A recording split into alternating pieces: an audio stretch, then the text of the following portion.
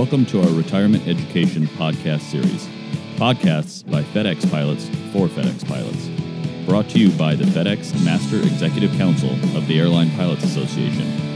And now, here is your host, MEC Communications Chairman, Captain Chris Lee. My guests today are R&I Committee Chairman, Captain Ben Douglas, R&I Committee Vice Chairman, Captain Kevin Biggins, Negotiating Committee Chairman, Captain Pat May, and Negotiating Committee Member, Captain Rich Brown. Thanks for coming. Pat, remind the pilots of the goals of the Retirement Education Series.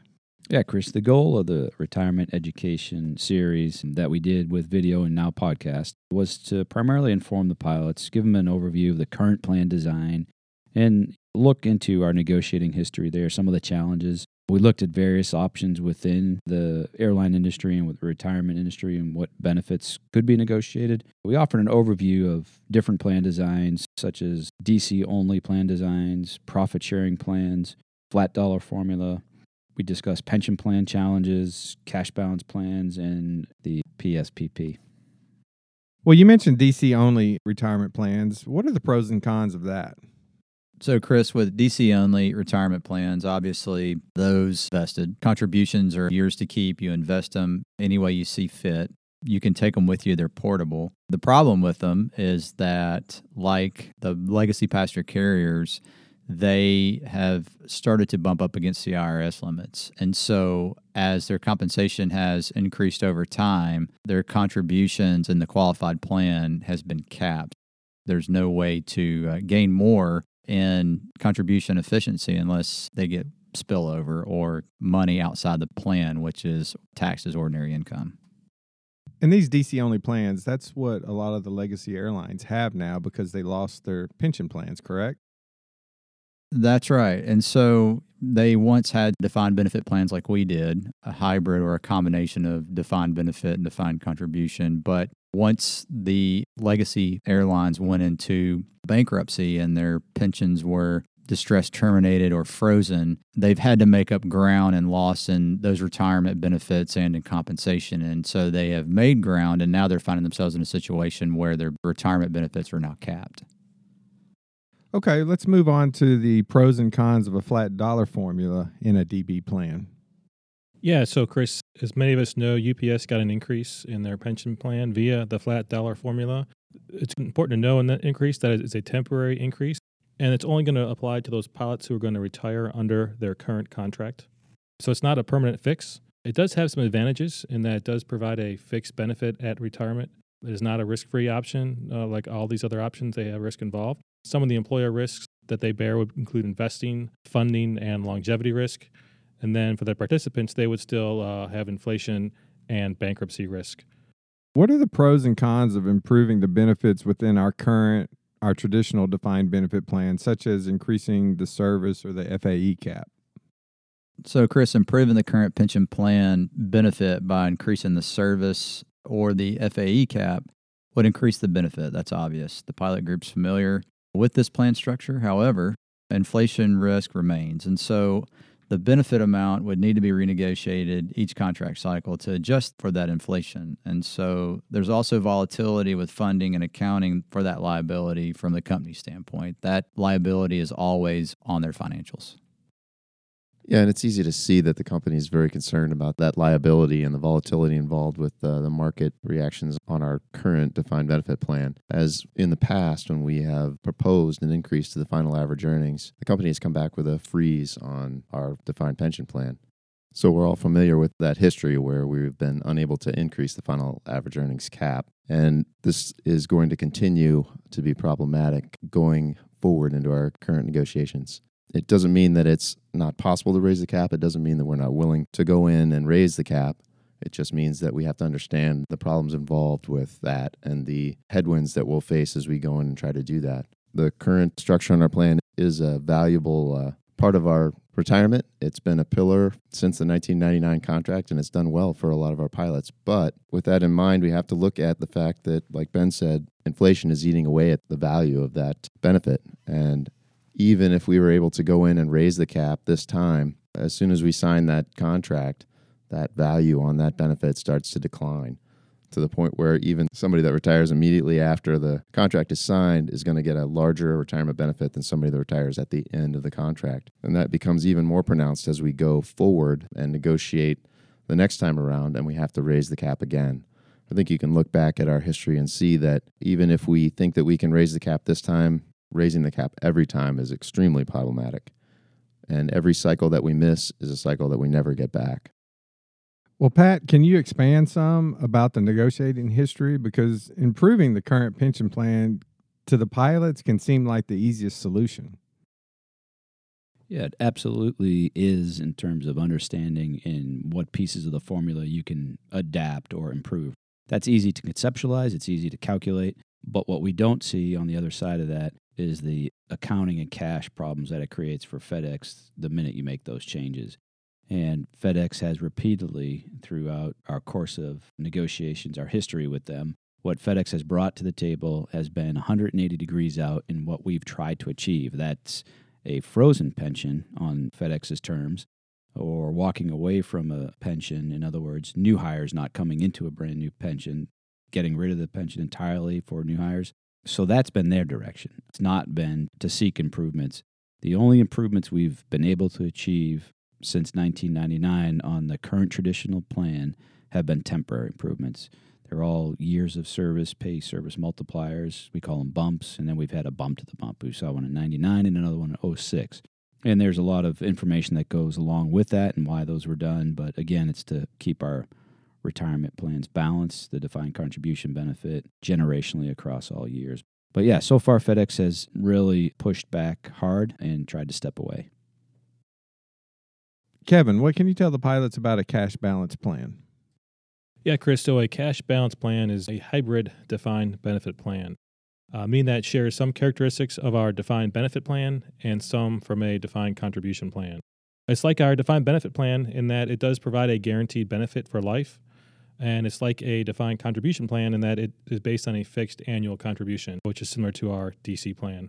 So unlike a true DC plan, a cash balance plan, there is a hypothetical or what's called a notional account for each participant, and that is funded annually with a credit through notional contributions, which are usually done through a percentage of payroll, which is similar to a DC plan, and also a notional interest, which is done on the prior year's cash balance account at an assumed interest crediting rate. They're very similar to DB plans in the fact that they have assets that are placed in a trust. They're also professionally managed.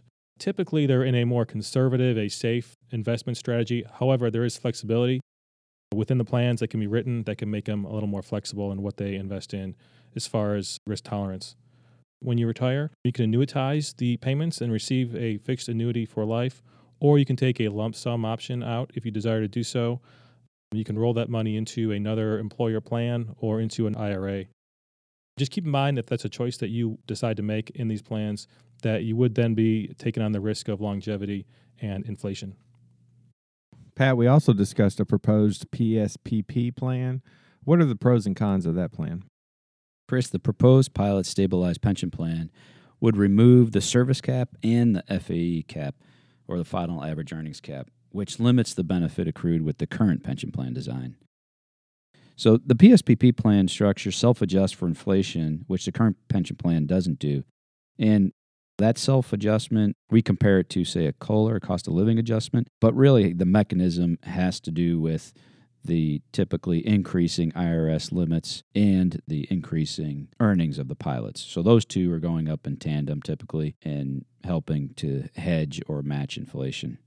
The PSPP remains nearly fully funded in all market conditions, which really addresses the company's concern with regard to funding and accounting liability. So the ups and downs and the risk of volatility associated with the current pension plan is reduced quite substantially. And, while the investment risk is shifted to the pilot, the plan does provide a guaranteed floor benefit feature to address that investment risk. I'd say that more substantially, the disadvantage is that we have to go from a current known pension plan, known by all the pilots, to one that's unknown. And in that, just the human nature is always to be averse to the unknown, and that we can't change. No matter how much we educate on the new PSPP, pilots are going to be unfamiliar and not comfortable with that change. So that's a challenge for us. So, Chris, the other, and I'd call it more of a difference rather than a disadvantage, the current traditional pension plan, pilots have the ability to get their final average earnings based off of 5 years. And if a pilot worked a substantial 1 year in terms of income, that may minimize other years that they need to work towards that high five. Now, the difference really in the PSPP is that each and every year works towards accruing a benefit. However, some of the benefits that accrued early on in the career of a pilot could potentially be worth significantly more based off the share values at the end of that pilot's career. So I say it's more of a difference than a disadvantage. One more thing to remember about the inflation protection that the PSPP provides is also that due to your ability to maintain your shares in the plan, you're able to capture market gains and possibly increase the value of your benefit after you retire. So you're not stuck with a single value in retirement, and you may have a hedge against inflation. Pat, is there any scenario where a pilot would receive less in the proposed PSPP than they would have in the traditional plan? No, there's no scenario under the proposed PSPP language that we submitted to the company. We provided a floor guarantee and a transition look back, and the transition look back assures those pilots that maybe don't have enough time to achieve full potential in the PSPP, that difference is made up. In other words, when they go to do the calculation, when the pilot commences the benefit, they're going to look at the sum of the PSPP benefit and the frozen current traditional plan benefit.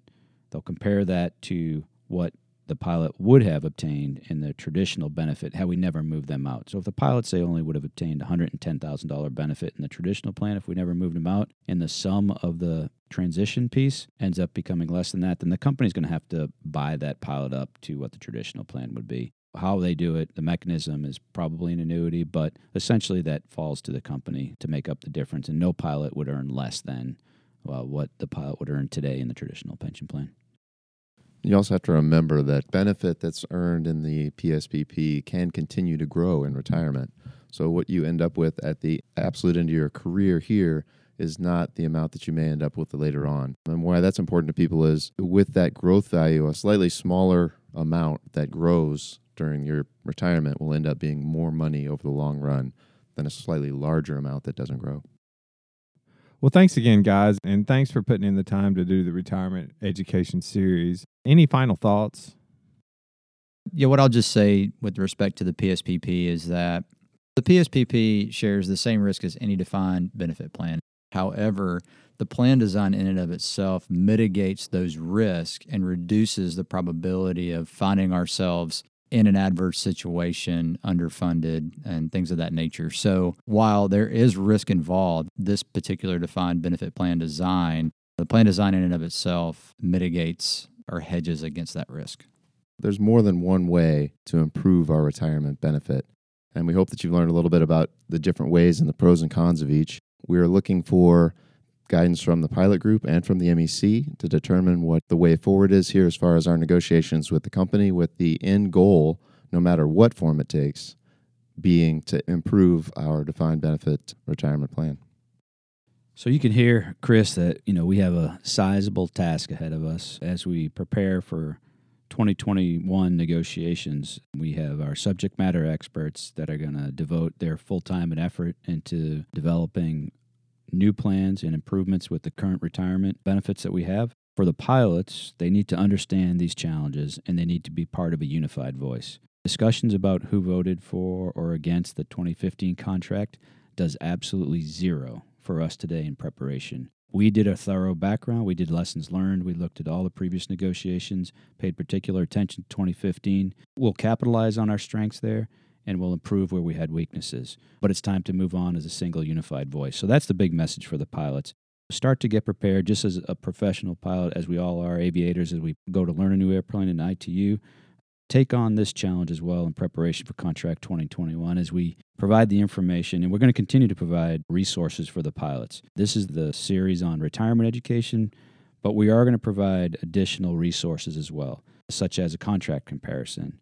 We'll provide video and podcasts on negotiating under the Railway Labor Act, specific laws in the RLA that we have to abide by and that the company has to abide by. We'll discuss mediation and self-help, what those things mean, what cooling off is. We'll have roundtables with our pilots, and we'll continue to survey the pilots to figure out what their priorities are. We have to give the MEC the information so they can develop their priorities, which is feedback directly from the pilots, their committees, contract enforcement, all the resources that we have available. Thanks, everyone, for coming. If you have any questions for the R&I Committee or the Negotiating Committee, please go to fdx.alpa.org and utilize the PDR link.